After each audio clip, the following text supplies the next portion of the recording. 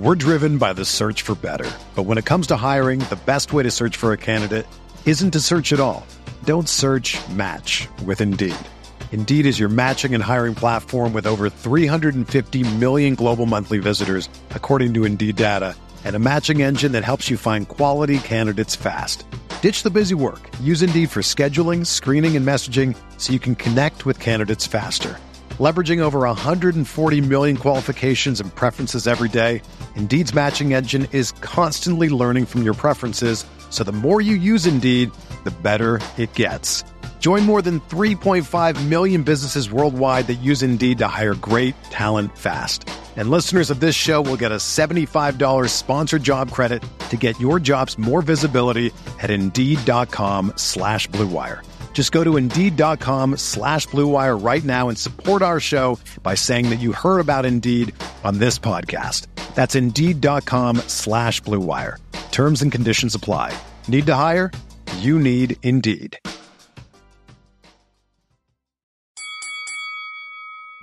We're here.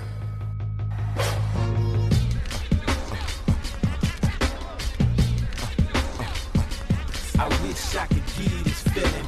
I wish I could give you this feeling. On the corner. What up, everybody? Welcome to another episode of the Corner Podcast. Kel Dansby here. The old man Andreas Hale. Producer Cole. Baby. Here, look at that smile. $1 million smile from Hollywood. It is great. Hopefully by now you guys have checked out our boxing episode that dropped earlier in the week. Tons of boxing talk on that one. Some Kanye talk as well. 3 weeks in a row. I feel like we got past that. Today it's all about MMA. Got to recap UFC 280. So much happened at that pay-per-view. Doesn't look like we're going to see Jon Jones in 2022, which we'll talk about here shortly as well. And then, of course, we have a card coming up this weekend from the Apex UFC Fight Night, Qatar versus Allen here in Vegas, which we have a guest from. Khalil Roundtree will be joining us later in the show talking about that. It's 2-fight winning streak coming into this, hopefully trying to crack into the top 15. So we'll talk to Khalil about that a little bit later in the show. If for any reason it's your first time listening, welcome to the Corner Podcast. Here we talk MMA, boxing, pro wrestling, like you've heard. Pro wrestling show comes up later on in the week. A little bit of hip-hop, a little bit of current events sprinkled in. But today we're getting right to the action, right to it. No buffer. We're talking UFC right out the gate. And we got to start off with Johnny Bones Jones. Because, Dre, it looks like he's not fighting UFC 282 like was expected. He went to Twitter and said, hey, I signed my part of the deal. I'm in training camp. I'm over here. I'm waiting for Stipe. Stipe is not responding to the UFC. I'm ready to go. UFC today put out the official press release that said it's being headlined by the light heavyweight rematch for the title. Yuri versus Glover 2, which I thought was going to be a co-main. I thought we were going to see the return of Jon Jones for an interim title. We talked about fumbles in boxing on our last show, not closing out the year strong, not giving us what we wanted. Does this fall into that same category? No, because nobody really expected Jon Jones to fight. Everyone. The man's been training for a year and a half. Yeah, but that milk's gone bad. I said on the boxing show, there's an expiration date for this shit. Like, the enthusiasm for a Jon Jones fight is dwindling by the day. Every day that he doesn't fight, it's more of a surprise when he does. Before, it felt like an inevitability. It was like, oh, it's inevitable. John's going to fight a heavyweight. Now, if you ask me, I'm like, yeah, I think he's going to fight. Maybe. It's been almost 4 years. Yeah, he should have just got back down to light heavy. Right, but now he's old, he's beefed up, and now, whatever's going on with Stipe, which all signs tell me that whatever they offered Stipe wasn't enough. Man said, I'd rather grapple fires than grapple a wrestler. Like, I'm good with this. So whatever it is, it's not happening. And clearly they wanted the Francis fight. So that seems like if that's any direction they might go, if they can, re-sign Francis Ngannou to a deal where, Francis keeps saying, I got a box too, which I don't think the UFC is going to budge on, then that happens next year. But I don't think the UFC is not predicated on stars. We didn't get Conor McGregor this year. I feel like the company did fine without him. We're not going to get Jon Jones either. Feel like the company did fine without him. Their only star is Israel Adesanya. And even, is he a superstar? No, because I think the superstar in the making is Sean O'Malley, which we'll talk about in a little bit, because he's got a different kind of following.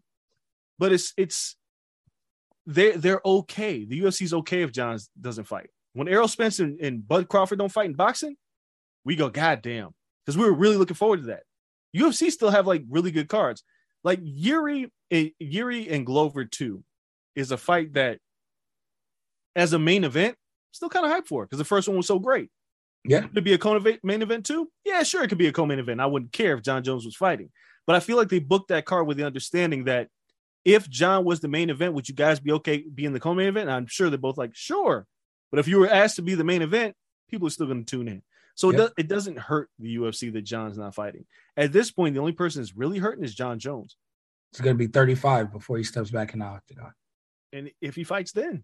With 2 fights the past 6 years, I think. 2 fights that he didn't win convincingly. Yeah. I have to add that. In like 5 or 6 years. Yeah, that's like crazy. He hasn't been steamrolling competition. Like the Dominic Reyes and Thiago Santos, those fights were competitive when we all thought these shouldn't be competitive fights. At all. Most of us thought that Dominic Reyes beat him. So this is a different John Jones getting into the octagon. Sure, you can say he's going to be motivated now, but he's also going to be fighting somebody that's much bigger with heavier hands. I keep saying it. Book John Jones versus Cyril Gane in Paris or whatever you're going to do. Do that fight. At least you can guarantee a fight. Well, we have a London card, so yeah. Yeah, do it in London. Do it in London. Or I want to see that fight. Francis Ngannou is not reliable right now. Yeah. Good for Francis Ngannou, not good for the UFC in terms of your heavyweight champion. Stipe Miocic, not reliable right now. John needs to fight. Yep. He just needs to fight somebody. That's it. Cyril will show up. Cyril will absolutely show, and it's a tough-ass fight. Yeah. We just saw him nuke Tuivasa. We saw him destroy him. Yeah. Not an easy fight at all. John would have to wrestle the entire damn time, we saw. Because, you don't want to stand up with that guy. Before we talk about UFC 280, Cole, how confident are you in your Celtics this year? How? That's a question? That's a question you're asking, Kel? All right. You know the answer to this question. I smell a bet to brewing again. Because I feel like I want you to get the Sean. I want you to get the Sean O'Malley pink hair. Oh God! So we gotta figure out a good bet that's equal here. Last year was the beard. I'm going for the hair this year, Cole. The ultimate revenge. The beard comes and goes. The hair. Yes, the hair. I need full O'Malley pink hair with the braids. Not even out. You're in LA. We'll take you to Compton, Inglewood. Somebody will braid that up for you. They get you the full fight night braids, O'Malley style. Shit. So listen, give me a second. I've not agreed to anything. Let it be known to the corner world that this is nothing has been agreed to. Let's put it this way. To gauge the interest. To go back to the boxing episode with Crawford Spence, like the framework. He's building the framework, man. Yes. He's building the framework. Yes. We just got to get everything. We're reporting the frameworks there. I got to look at these Eastern Conference standings. I'm gonna figure this out though, because I feel like there's better teams in the East. Maybe I run it back on Brooklyn. Maybe I drink the Kool-Aid. Even though Ben Simmons scored 5 points the first 3 games in total, but maybe I run it back with Brooklyn. Maybe I'm drinking the Kool-Aid again. Sure about that? I don't know. Miami's looking good. I got to check these standings. You give me a second, but I feel like you're catching me. You're catching me on a day where the Celtics got blown out by the Bulls last night. It was their first loss of the year. Like they had a bad night. It might be a little different if we were 4-0, and I'd be like, yeah, no one's beating us. But we decided to lay a nice juicy egg last first game last year. You guys lost the Knicks. See how the season went. What you want to go play for the Knicks? Yeah, well. Gotta love it. UFC 280 though. Talk about Sean O'Malley. Dre, how is this kid not the number 1 contender? Sean O'Malley goes out there, UFC 280, and other good fights on the card. Let me not be remiss. Beneil Dariush keeps winning, beats Gamrot. Pretty sure I had that. You went with Gamrot? No, I went with Darius. You went with Gamrot. Oh, I went with Gamrot. Shit, I was wrong. I thought I swept the card. Yep. And then Chukagian lost. Yep. Farod, I said she's a real deal. Yeah, insane. Bilal Muhammad gets the stoppage. Team Habib. Yeah. I picked Bilal to win, but I didn't think it was going to be like that. He damn, Bilal looked good. Krylov wins. Ojo Zamir's done. It's a wrap. Nurmagomedov wins. It's Nurmagomedov. And the prelims kind of sucked. Outside of Bilal Muhammad and Sean Brady, these prelims stunk. It wasn't great. Nurmagomedov was funny because officially Hasbulla is 1-0 as a coach. Hasbulla was quartering him from the crowd, giving him instructions. Hasbulla 1-0. Coach Hasbulla on the rise in MMA. But it really picked up. Petr Yan versus Sean O'Malley.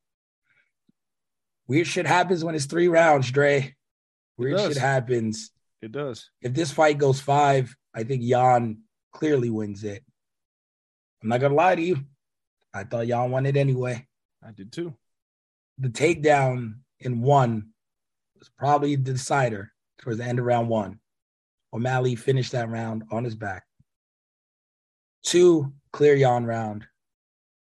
3, I guess you give it O'Malley, even though Yan had a takedown there too. These were competitive rounds outside of 2. You called it from the get-go. He's gonna wrestle. Yep. And test his takedown defense, which shout out to Sean. Yeah.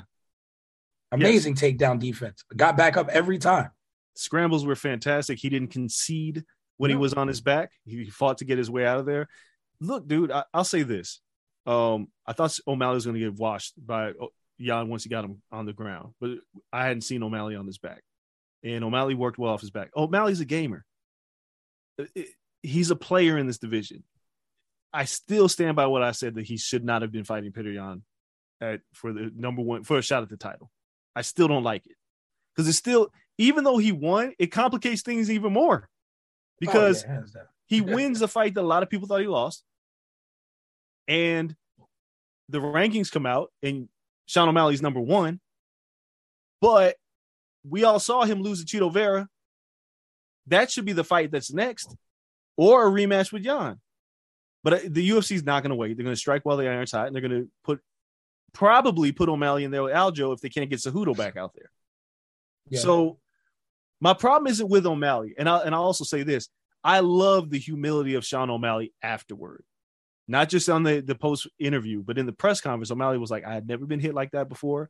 He was tough as shit. I knew what I was in for. I got to watch the fight again.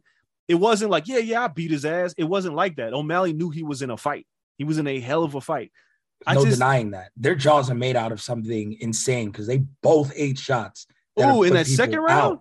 In that second round, O'Malley hit him with that straight right, and Yan looked like he was going to buckle, and threw an overhand left and put O'Malley on the ground. Took 3 steps back, anchored in the ground, and threw an overhand right that just dropped O'Malley. And I was like, oh, my God.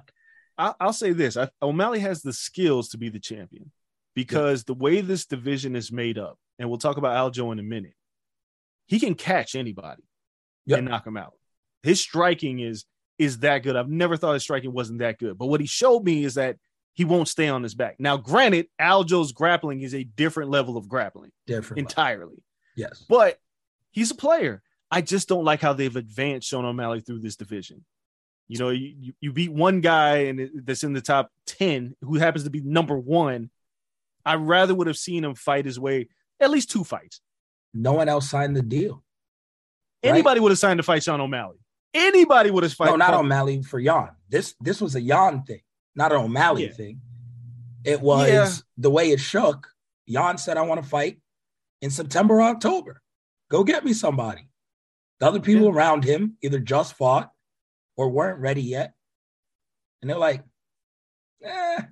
we got a guy. Like, he's box office. This is one of the things. I'll give Sean and the UFC and the matchmakers credit. They're like, we have this guy who's a superstar. But fuck it, we'll give him an L if we got to give him an L.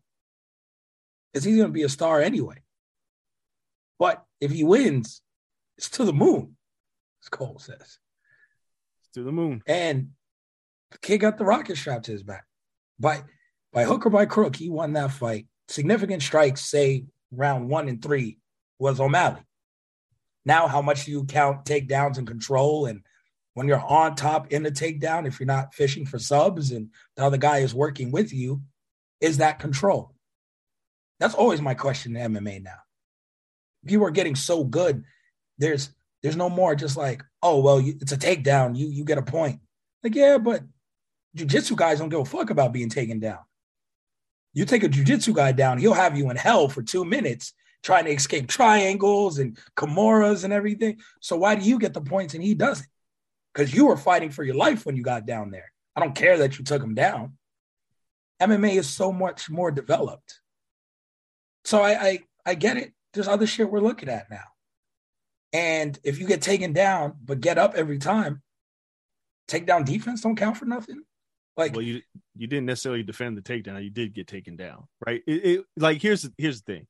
O'Malley didn't want to be on his back. He just got put on his back. Yeah. It was like a beautiful single leg trip. I think it was in round 2, and O'Malley tried to do it to him, and it was like, shit, it didn't work. But, like, that's the complex thing about MMA scoring. We treat it like boxing, and we really shouldn't. Because, like, even stuff like you mentioned significant strikes, like, they don't have access to CompuBox or these strike stats. So they don't really matter. And judges don't necessarily know what they're looking for. They're like, well, who would? It's always the best question. Max Kellerman has always said this. Who do I not want to be in that round? That's always the question. Yeah. And that's kind of how you score a round.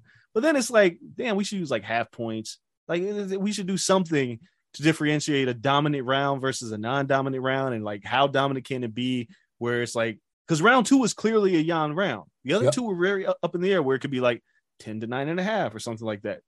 MMA scoring is fucked up. This fight was not a robbery. I'm not going to say that. I didn't think O'Malley won 2 rounds. No.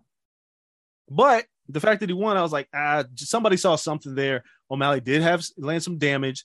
He did look good in round 1 and 3, where if you flipped a coin, you can go O'Malley if you really wanted to. You can find a path to get there. It's not a robbery. I just thought he landed the harder punches throughout. Jan landed more leg kicks. Yeah. He's tearing up those legs in the first round, definitely. So you go punches versus leg kicks. Jan, but if those aren't counted as significant, then what are we getting to, right? Like, I think they're significant because you're kicking the shit out of this guy. That's He's switching stances, but O'Malley's hitting you with his fist, so maybe it's more. I don't know. It's weird. I don't know, but I think, like I tweeted before the result, I said, no matter what happens, Sean O'Malley's got my respect as a fighter because he fought the number 1 contender, the former champion, and he busted him up in the 3rd round. And he came out. He never conceded. He never backed off. Like when O'Malley was taken down, he got up. He fought his way through that fight. The man's a player. I just don't necessarily like how it shook out. Regardless, I'm curious how they book O'Malley next. If Henry Cejudo was to come out of quote unquote retirement and fight Aljamain Sterling, what do you do with O'Malley? The easy answer is Chito Vera rematch. That's the easy answer. But do they do that? I don't know. But this was a fun fight. It was the fight of the night for a reason. And O'Malley is a player. We cannot deny that. He is a major player in this bantamweight division. He is a star, undeniably.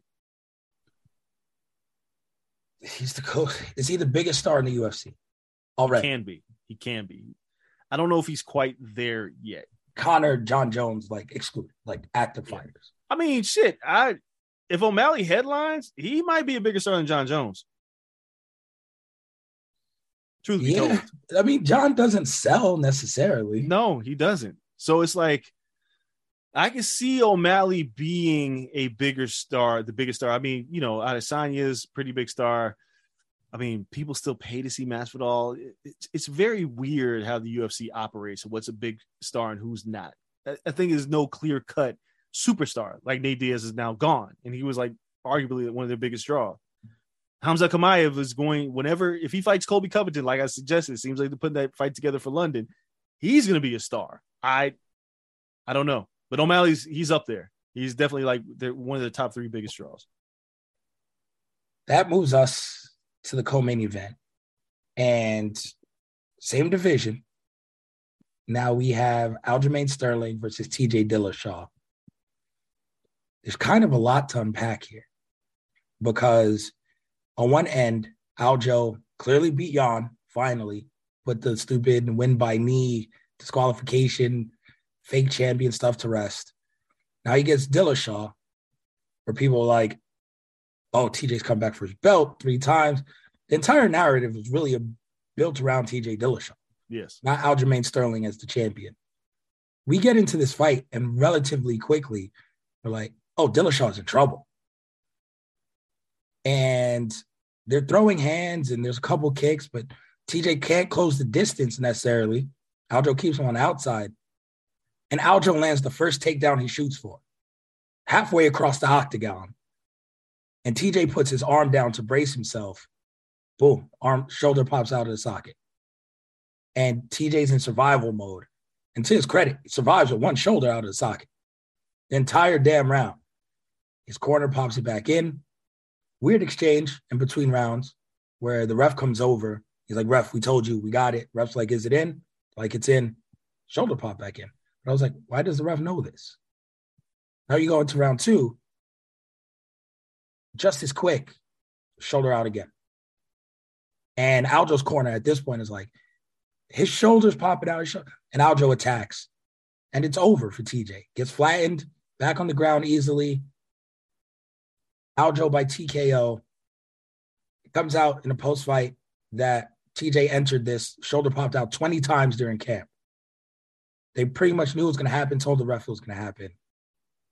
Did he cheat the rest of the fighters? Does he owe anything to anyone to step aside and say, I'm not healthy for this fight? 100%. You were compromised heading into that fight, and you knew it. And it wasn't like you were kind of compromised. You were very compromised heading into that fight. That there was a very, very good chance that you were going to lose an arm. More importantly, the way that he talked, not if you go back and look at the smack talk between these two, TJ was trying to bait Aljo into a stand-up fight because he couldn't defend the takedown because he knew his arm was going to come out of socket. TJ shouldn't have been in that octagon. And who knows what kind of damage he's done to his shoulder now and how it affects the rest of his career.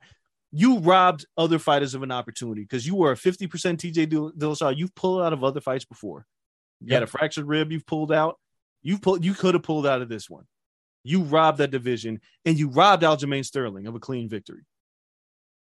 One, he robbed himself of a chance to legit win because I don't know how you think you're going to win and the guy's not going to take you down. He said, I was challenging Aljo's stand-up and saying he wasn't going to take me down and blah, blah, because I wanted to goad him into not shooting for a takedown and wrestling me because I knew I couldn't defend it.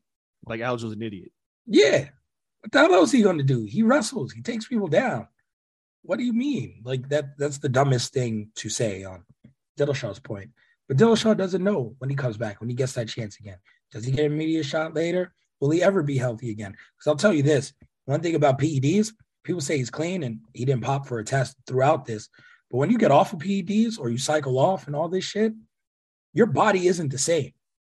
Your joints, your ligaments, you can put on as much muscle mass and heighten your endurance, which a lot of people use it for. So you recover faster and you can just go and go and go. But your body's not built for that. And your joints and ligaments aren't built for that. So the shoulder popping out 20 times does not surprise me.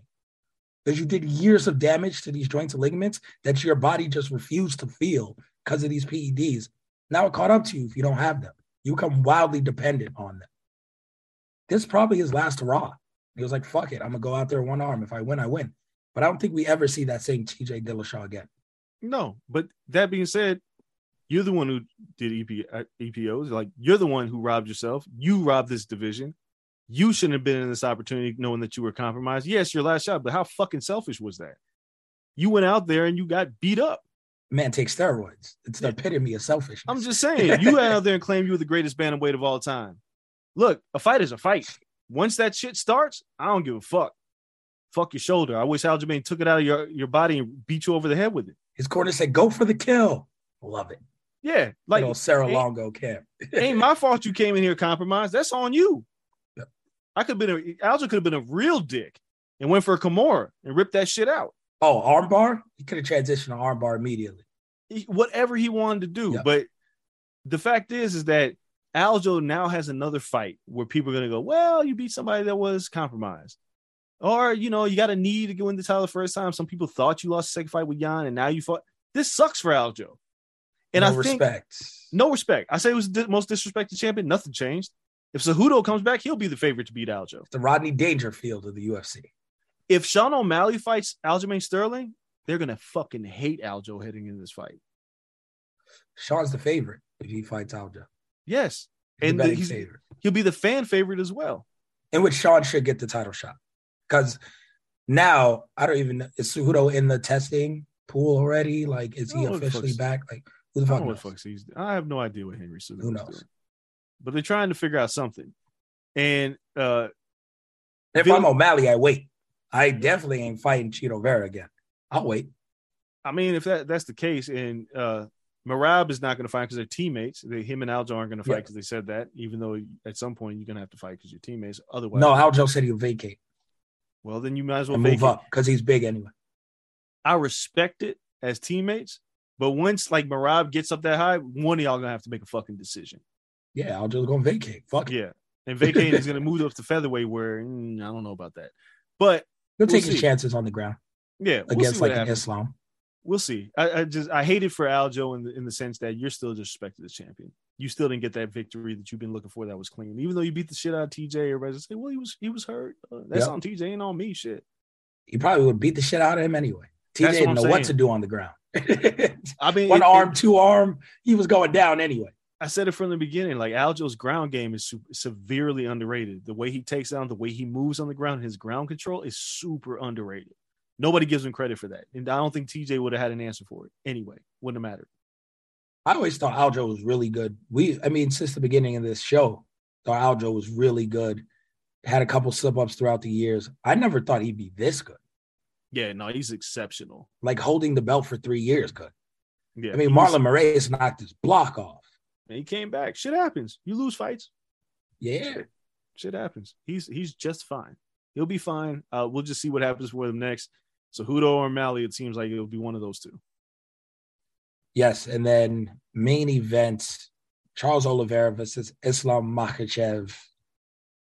Dre. What else wrong? Brazilian Jiu-Jitsu is great. It's amazing. I'm fully bought in on the Habib Kool-Aid where he says this ain't shit compared to Sambo. The man is right. They don't fall for the traps. There's something about, and throughout this fight, I really started looking and like some film, like looking at this fight. I think I know why. When you're in top control in Sambo, they understand like jiu-jitsu is very predicated on shoulders and neck and trapping you from the bottom. So you throw up a triangle, you're getting the shoulder to neck, you're trying to get there, or you're trying to fight for position, trying to grab shoulder and neck on the bottom, get to different positions. Sambo, because they brace up kind of in a bridge position, doesn't allow for that. And the key is they tuck their chin in top control. So every time you watch a Sambo wrestler, even Habib, it's forehead to chest. When the guy's on the ground, chin tucked, just like you're fighting standing up. So you're in no danger because your chin is tucked at all times. You can hit them from the bottom. You could try subs, but you're not getting anything because of the posture of their chin and their arms. You can't trap them. You can't move position. It's like geometry. It's like a perfect triangle type shit. It's beautiful to watch. Next time watching any of Khabib's people or anything like that, watch when they're in top control. You'd be like, yo, this motherfucker's tucking his chin. They do everything from top control and their chin never leaves their chest, ever. It's the most amazing thing. Islam, when he went for the submission on Charles Oliveira, his chin never left his chest. He slid his head over, his chin slid across his chest to get on the other side so he could slide his arm around and get the choke. His chin never elevated, ever. They're never in a bad position. And while I agree with you, I think the sticking point was the first 30 seconds of the fight.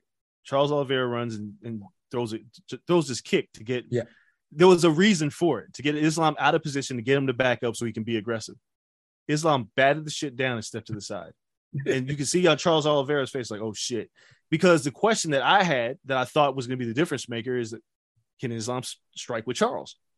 And I learned immediately that Islam was very smart on his feet, where Charles tries to create openings by being aggressive and busy. And Islam wasn't going for any of that shit. No. And it was from that point that I was like, oh, this is different. So, and then Charles invites the takedown. Islam stacks him, doesn't allow him to do much. And I was like, well, Charles's best shot here is to catch him standing up in the second round. Yep. Islam catches him with a left hook, perfectly placed left hook, and does what Charles does. Chase him to the canvas because other fighters won't do it. No. They'll chase him to the canvas and try to go for the ground and pound. Islam heard him win for an arm triangle. Islam's different.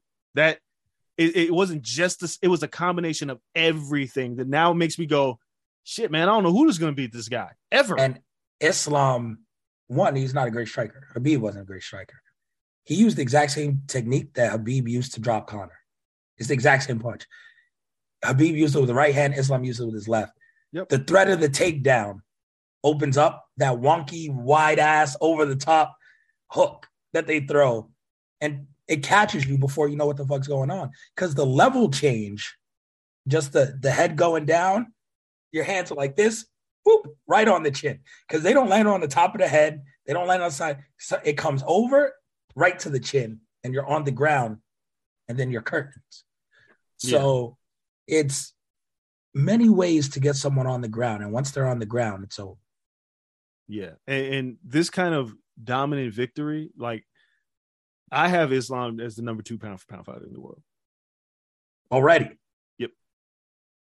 You beat a Charles Oliveira like that? Like, it wasn't like it was competitive. It was one-way traffic. I love, and I have Adesanya at number 3. I have Alexander Volkanovski at number 1. Adesanya's had some tough fights, right? This reign of terror of Islam is now it mirrors Khabib's. It mirrors Khabib's reign of terror. But now you're kind of putting them both together because Islam really hasn't proven it against the level of competition that Adesanya has. No. I agree. I'm just saying the way that Islam is dominating people, like we saw. Dan Hooker's his best win prior to this. Look, we said the same shit happened with Khabib, but it was just the way he was beating people, right? Instantly. So the thing about why I have Adesanya at number 3 right now, and I think it's very close, is because the pound for pound conversation didn't translate when Adesanya went to light heavyweight. He got beat. Yeah. He got beat by Jan. And he's going into a fight where I'm not sure he's going to beat Alex Pereira. Because some people will go, and this is just real quick, some people will go, well, it's MMA now. Like, yeah, neither of these guys have ever had a takedown in an octagon. No. This is just going to be kickboxing in a cage. So I don't know who has the advantage. Has Adesanya improved that much against Pereira? Whereas with Islam, to be fair, Izzy was kickboxing the fuck out of Pereira and was dominating that fight until Pereira knocked his block off. But, power is the great equalizer. Yeah, I have no idea how that fight's going to go. Yeah. The way Islam beat Charles Oliveira, who had a ridiculous winning streak, had beat everybody in what we all say is the toughest division in MMA, right? Because of that dominance over the man who beat everybody else. And I would, as much as I love Volkanovski, I wouldn't have Volkanovski as a favorite in that fight. No, he's moving up. Exactly. He's fighting a guy who's going to be bigger and longer than him. And I love Volk. And I think Volk has a chance. I have him as the number 1 pound for pound fighter in the world. The way he boxed Max Holloway was phenomenal. The way he got off the Ortega guillotine was phenomenal. I ain't getting out of this kid's guillotine. Don't be in that position. So for that reason, I have Islam at number 2 and Adesanya at number 3. If Adesanya mows down Alex Pereira, I still might not move him past Islam. How badass is it that immediately Habib and Islam are in the octagon and they're like, oh, Australia. That's scary. Not I'm the champion. Volk, you're coming here. That's scary. That is frightening. We're going to your backyard. We don't want this anywhere else. No Vegas, no neutral site. No, February, Australia. You're pound for pound number 1. We coming for that. In your crib. That's frightening. Like, nobody does that. Nobody goes, like, the World Series is the Phillies and the Astros. And, like, the Astros don't go, hey, we'll play the first 4 games in Philly. How about that? Nobody does that. No. This man just won a fight. And already Habib was like, we are going to fuck you up, basically, in front of your own people. we're number. And then do you see the interview? I think it was with Akamoto with Brett afterward, where Habib was basically like basically saying Volkanovski ain't shit. He's like, he's really good. We respect him. He's really good. But when it comes to our guys, you ain't shit. That's scary. There's like a part where Habib's like 3 people in my gym beat him. 3. I was like, not even this guy. 3. Like right before this fight happened, I sat there and said Charles Oliveira could potentially be the greatest lightweight that ever lived. And then he got mowed the fuck down. Scary. How good was Habib?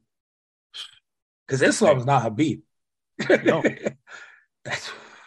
It's very scary how good this camp of fighters are. And the way that, the evolution of MMA has landed on this Sambo style.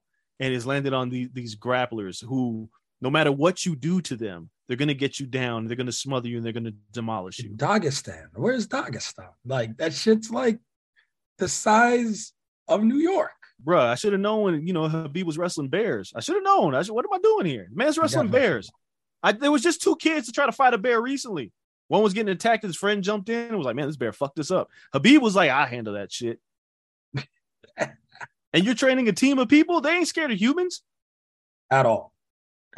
Like, what are you going to do? Bring a bear with you? Look, man. Islam's about to fight for the number 1 pound for pound spot in the world against Volkanovski. This fight is happening. You got to knock them spark out. If you have to. And I don't know. And I love Volk, but he might be too small for this task.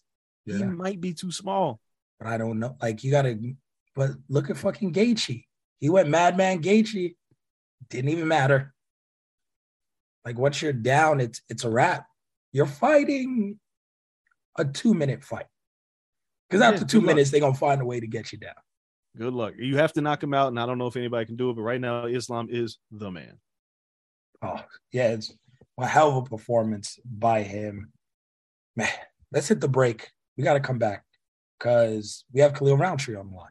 Khalil's going to jump in here, talk to him about his upcoming fight this weekend. So plenty more MMA talk to go. You guys don't go anywhere.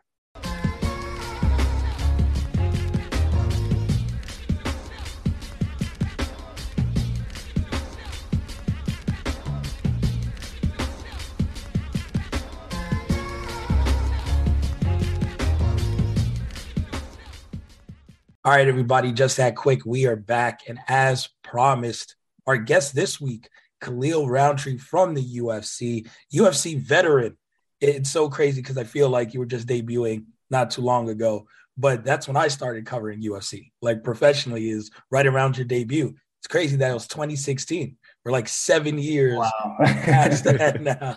Wow. Yeah, I think your debut was my second fight that I covered. Oh, wow. So, yeah, it's gone by in a blink. How does it feel for you? Yeah, I was there.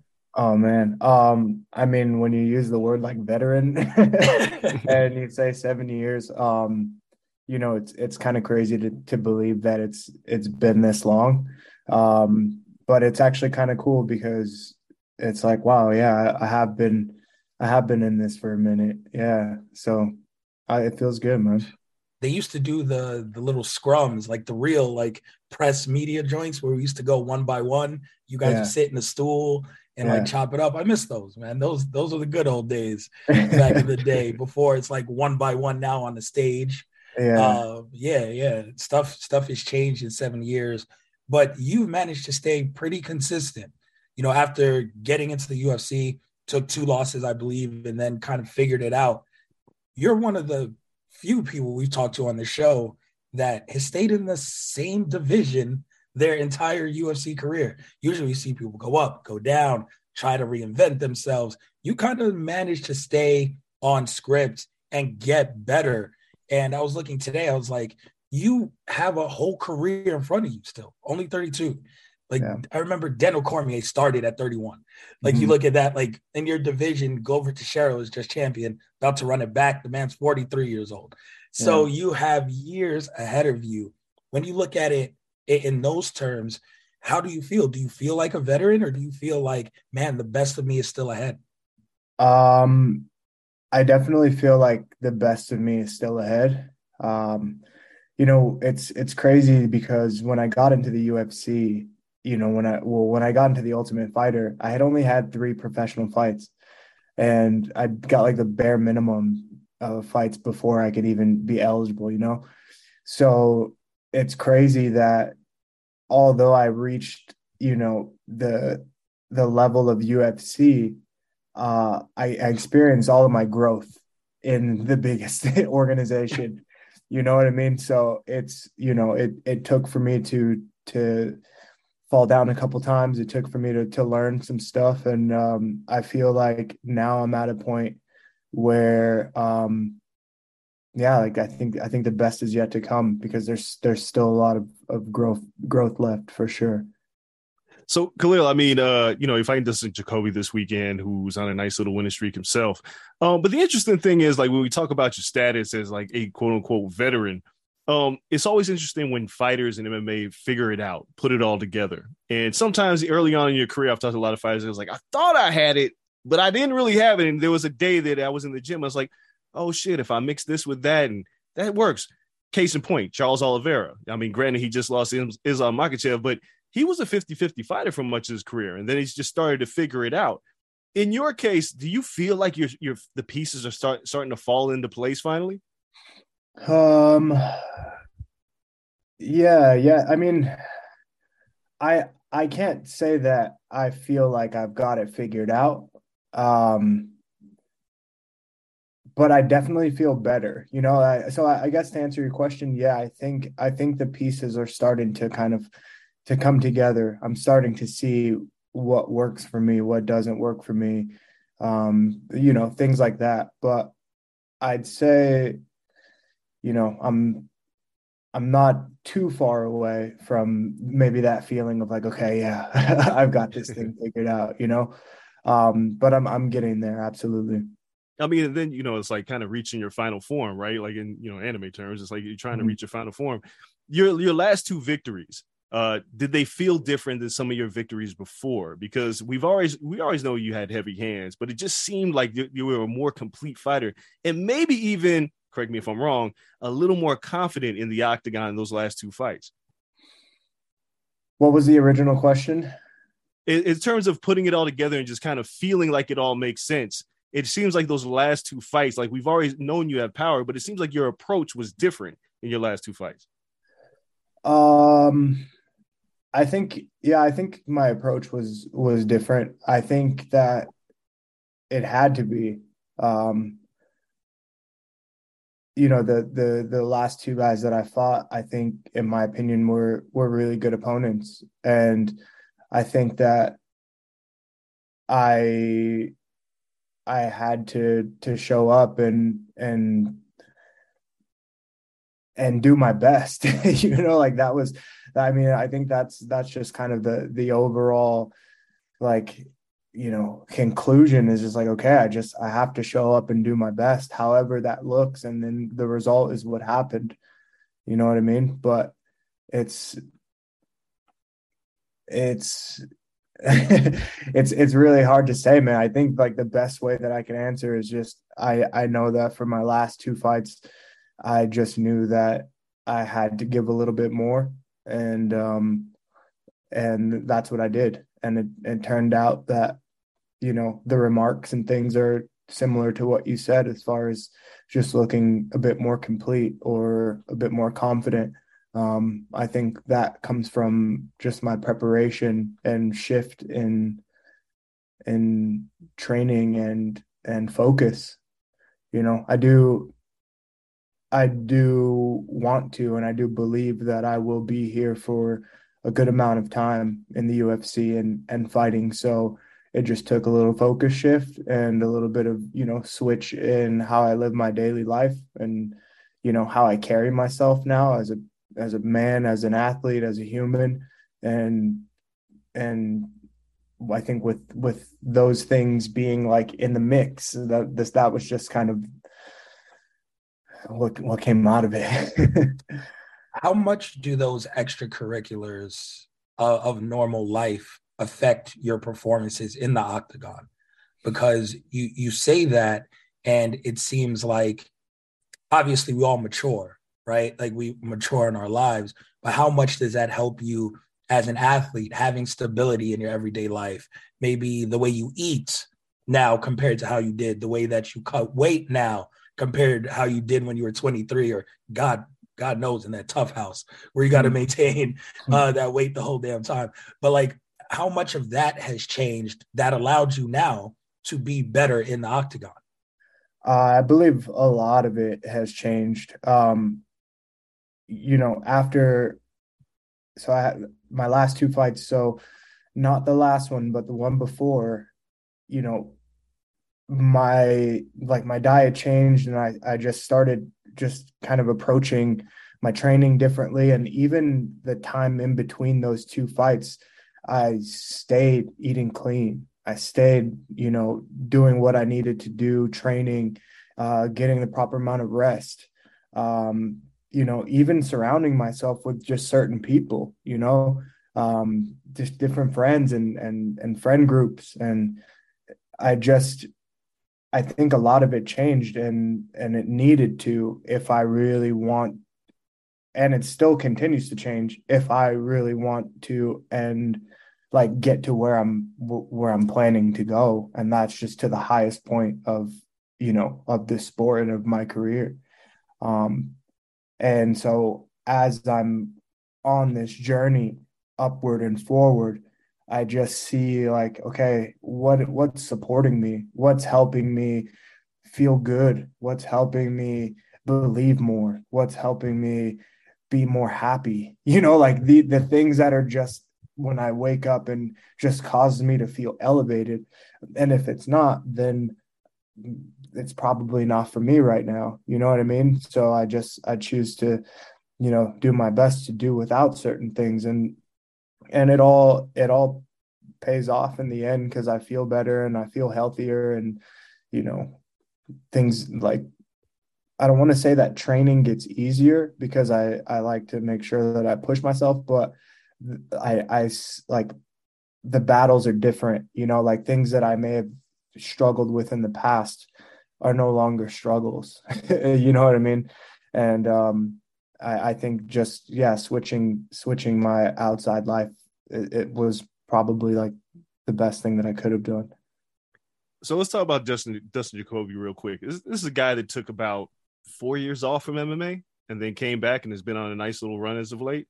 He has also said that if you don't come with your A game, he's going to knock you out. But I mean, what else is a guy supposed to say, right? Like, you're supposed to predict these kind of things. But what do you think of this matchup? Because he said he wanted somebody in the top 15. It always feels like you're like right there in the mix at light heavyweight. A couple wins, it seems like you're right in the upper crust of the light heavyweight division.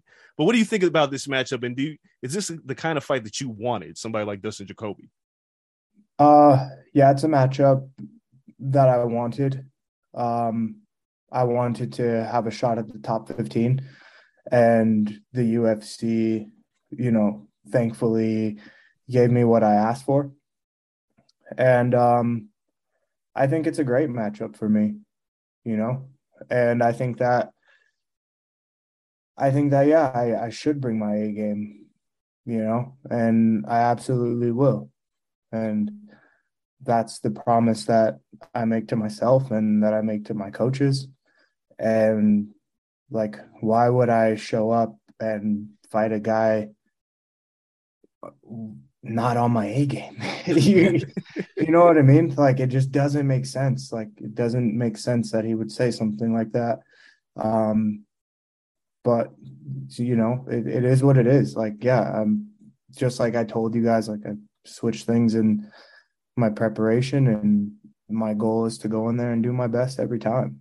And so like that's what's on my mind, is going in there and doing my absolute best and making myself and my family proud and the people who support me. So when you see a guy like this, though, like stylistically, where he'll stand and bang with you, like let's be real, like you guys are going to be throwing hands this fight. When you look at that, not only do you want to be in the top 15, but we've seen people who are exciting, who get finishes, which has kind of been your MO your whole career. When you see that and you see people jumping the rankings, you want to be in the top 15, but we just saw Sean O'Malley, who was like 14, jump and beat someone who was number 1. Like we've seen in the middleweight division, someone come in 3 fights and get a title shot because of knockouts. and just being exciting. When you see these matchups, is it something where you're like, you know what, these guys are going to help me climb the ranks, not just to 15, but maybe to the top 5, to where I want to be, to a title shot even faster, as opposed to like them giving you a wrestler or a jiu-jitsu guy where you're like, oh shit, I got to be on my back for, like a round and a half. I got to figure this out. Do you get more excited when you see a guy who, like, oh, we're going to put on something exciting? I never really had that feeling. I never really feel like, oh, this is going to be an exciting fight, like for the fans. Like, I don't ever think about that. Although I appreciate the fans and I love the people that watch, and it's amazing that, we get to do this and entertain the fans. This is about me, like this is about me. And so, I don't really have the mental approach to think like, oh, this type of guy is going to help me get here and here. It's like, I guess it's just really simple for me. I realize like, okay, like, I'm very fortunate to be in the UFC. I'm very fortunate to be a fighter and this be my means of living and my income and my, I guess, career. Right. And I'm committed to doing my best, and my eyes being, at the very top, because like, who doesn't want to experience, being a champion or being, the number one at something. And I feel like I take my challenges as they're given, and do it that way. Yeah, it's a bit weird for me to take this approach of seeing like, oh yeah, this is going to be an exciting match, or I'm going to take this guy or that guy. I think I leave it to the matchmakers for the most part. But I ask them kind of ballpark, somebody top 15, for instance, and then they give me a list, and then, or they say, hey, this guy's available, or this guy, and then, choose one of the two. It's, I try to keep it as simple as possible and just take everything step by step. I'm about to hit you with a tough one. On your Wikipedia page, I don't know if you've ever looked at this thing, but that's so stupid. I think you know where I'm going with this. It says Roundtree enjoys dancing and listening to music. He is a fan of the Village People. What the hell? I have no idea. So someone ruined my Wikipedia page, and it's really hard to get it like edited. Wikipedia pretty much asks for all of this information. It's almost impossible to get someone to change it. I have to send all types of different verifications, and it's just a pain in the ass. So it sucks, and hopefully sometime soon I can have someone with some type of power or influence speak to someone in Wikipedia so I can get it changed. But yeah, it's highly annoying. It's highly annoying. I feel like the UFC knows somebody. Like, they got to have somebody that can make a call and be like, yo, can we just change this bio? Yeah, I'd hope so. And I always forget about that until it gets brought up. I think it gets brought up almost every interview. And I'm upset about it, and I should definitely, I think maybe I'll talk to someone in the UFC to try to reach out and get that taken off. Yeah, reach out to Gavin, by the way. If you're around fight week, ask for Gavin. He'll help you out. But I think he could handle that for you. But listen, there's worse things than liking the Village People. That could be on a Wikipedia page. They could have really went crazy with that one. Yeah, that's true. Before we get you out of here, again, it's great to hear you're in a great headspace. You're living in the moment, coming up on this fight, but not trying to look past your opponent. It's a tough fight, one fight at a time. But is there anyone in the division where you look and you say, you know what?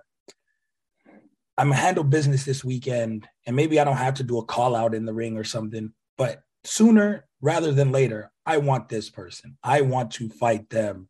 And I say that because a guy like Johnny Walker has turned it around, and you guys have fought before. And it's a guy where I'm like, you know what? It seems like you guys are back on a collision course kind of to fight each other. Is that someone you have an eye on, or do you even look forward and be like, I want this specific person to fight? It's not necessarily a person, you know, it's not a person. I think that my eye and like my biggest want and like goal is to fight for a title. And so I know that it's going to take steps to get there. And I don't know who's going to be in that spot when it's time for me to, you know what I mean? Yeah. When it's time for me to get there. Maybe it takes 2 or 3 more fights, you know, maybe more. Don't know. I don't know who's going to be in that spot when it's time for me to go and fight, you know what I mean? Yeah. Whoever has the belt. So, you know, right now is not the time. So it's not like I can be like, yeah, I want to fight the chick, because I'm not going to get that right now. Yeah. You know what I mean? So let's see, you know, who holds the belt. Let's say, like, I'd say for me, I think if I'm being realistic, I'd say like this fight and then, you know, all next year. So it's next year, 23. So like by the beginning of 24, I'd like to be in talks of like, okay, yeah, this guy's ready for a title. Yeah. So let's see who's at the top around that time. And that's the name. So start chipping away at it. And that's the magic name. You know what I mean? Like, but until then, you know, there's no name. I think right now, you know, once I entered to the top 15, then it's like, okay, cool. Now there's a bunch of us. There's a list of us, and somehow, some way, we're all pretty much going to be fighting each other until one of us gets the opportunity. So, yeah, as of now, no names, but in the grand scheme of things, yeah, whoever has the belt. Just aiming at numbers: 15, top 10, top 5, and then whoever has the belt. I like it. Great mentality. Thank you on a fight week, taking time out to speak with us. We appreciate it. Can't wait to watch your fight. One of the highlights of this weekend's card. So can't wait. And hopefully, you know, you get this quick knockout. We see a quick turnaround, because they're filling up this Vegas pay-per-view real quick. 282. Like, let's get one of those spots. You know, just run it back real quick. Because one thing with your style, love seeing you in front of fans. Love seeing you in front of a big arena. So I'm hoping you get this knockout and we see that turnaround. So everyone, you know, 30,000, 20,000 can enjoy a crazy knockout in December. So we appreciate you. Thanks so much.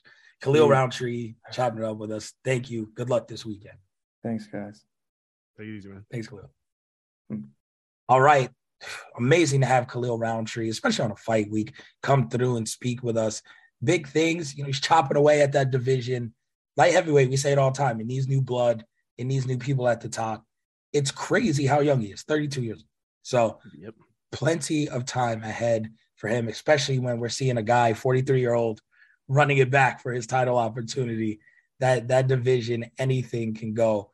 But that card is very top-heavy this weekend. So we get some cool fights in the co-main event. If you guys are new to the show, we're picking Khalil Roundtree to win. We pick everyone on the show to win.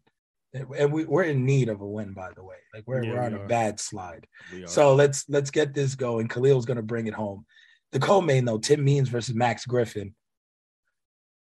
Action. And these are two guys where it's like they need this. Max Griffin was on like a nice little run for a second, but ended up losing to Neil Magny. So it's like, yo, he got to bounce back. But 36 years old for Max Griffin. Tim Means, 38. Tim Means seems, I swear to God, Tim Means has been fighting in UFC since I was in high school. That's what it feels like. He's been here forever. 2012. A decade of Tim Means. He just lost to Kevin Holland, his fight before. But before then, he was on a 3-fight winning streak. So Tim Means, these are both two guys that's like, yo, if you're going to shoot back up the rankings, got to keep piling these up. I'm going to go with Max Griffin in this one. But true 50-50 fight this weekend. Yeah, I'm going to pick Tim Means. Again, I have no idea who's going to win this fight. I don't think it'll be a stoppage, but I'm going to pick Tim Means by split decision. And the main event, Calvin Kattar versus Arnold Allen. I mean, come on. Arnold Allen. The UK connection, people are going crazy for him. He just wrecked Dan Hooker. I know it was on like short notice for Dan Hooker. Dan Hooker is a madman and takes fights on like a week notice. He doesn't care. But he just wrecked Dan Hooker. Sadiq Youssef before then, Nick Lentz before that. I mean, to me, and this is a guy now who's been in the UFC since 2015 and 28 years old, figuring it out, just about to approach his prime. Great spot for him to headline. I think Arnold Allen wins on the biggest stage so far of his career in terms of headlining. Yeah, and I agree. And I actually had Calvin Kattar beating Josh Emmett in that last fight. And Josh Emmett seems like he'll be in line at some point to get a title fight. Him and Josh Emmett and Beneil Dariush are kind of like in the same spot. Where they just yes, they are. But I think this fight each other. Yep. I think Arnold Allen will win this fight. He'll use his wrestling. He'll just be a better fighter on this night. He'll beat Calvin Kattar. He'll ask for a title fight, and then they'll probably say, hey, you see the fight Max Holloway or Josh Emmett? Take your pick. Because Alexander Volkanovski is going to fight Islam Makhachev, and you need to do something else. But I think that Arnold Allen's been good enough to neutralize Kattar's striking. I think the wrestling will be there. I just think he's a better fighter, man. I think he's a better fighter. Arnold Allen by decision. Me too. 5 rounds is tough, but Calvin Kattar is even tougher than that. So I can't see Allen just steamrolling him. Even though the last fight, you look at it, you're like, damn, like I didn't think he was going to do that to Dan Hooker. Yeah. Right? Like Dan Hooker's tough as hell. But that seems like the anomaly. Like Arnold Allen usually goes long and fights, tough as fights, 5 rounds. I think he'll do enough to win this and keep the momentum going. And then he should have a nice little bit of time to rest, because the next time we should see him is that UK card in like February. True. Throw his ass right on that card, because the crowd over there for him, they love him. So can't wait to see how this one shakes out. But we both pick Arnold Allen. That's been a great MMA show for today. So we appreciate all of you guys for listening. Amazing guest once again in Khalil Roundtree. It's fun. For myself, the old man Andreas Hale, producer Cole, Bay. We appreciate you all for listening. As always, shout out to everyone at Blue Wire. Follow us on social media at Corner Podcast _ on Twitter, Corner Club for Life on Instagram, Corner Podcast on YouTube. See our pretty faces for every episode. You guys are great. Check out our boxing show from earlier in the week. Pro wrestling still to come later this week. A lot to talk about in pro wrestling. The suspensions might be coming to an end shortly. So we get to really dive into AEW and talk about NXT and what's going on down there. So can't wait for that. So next time, we're out. Peace.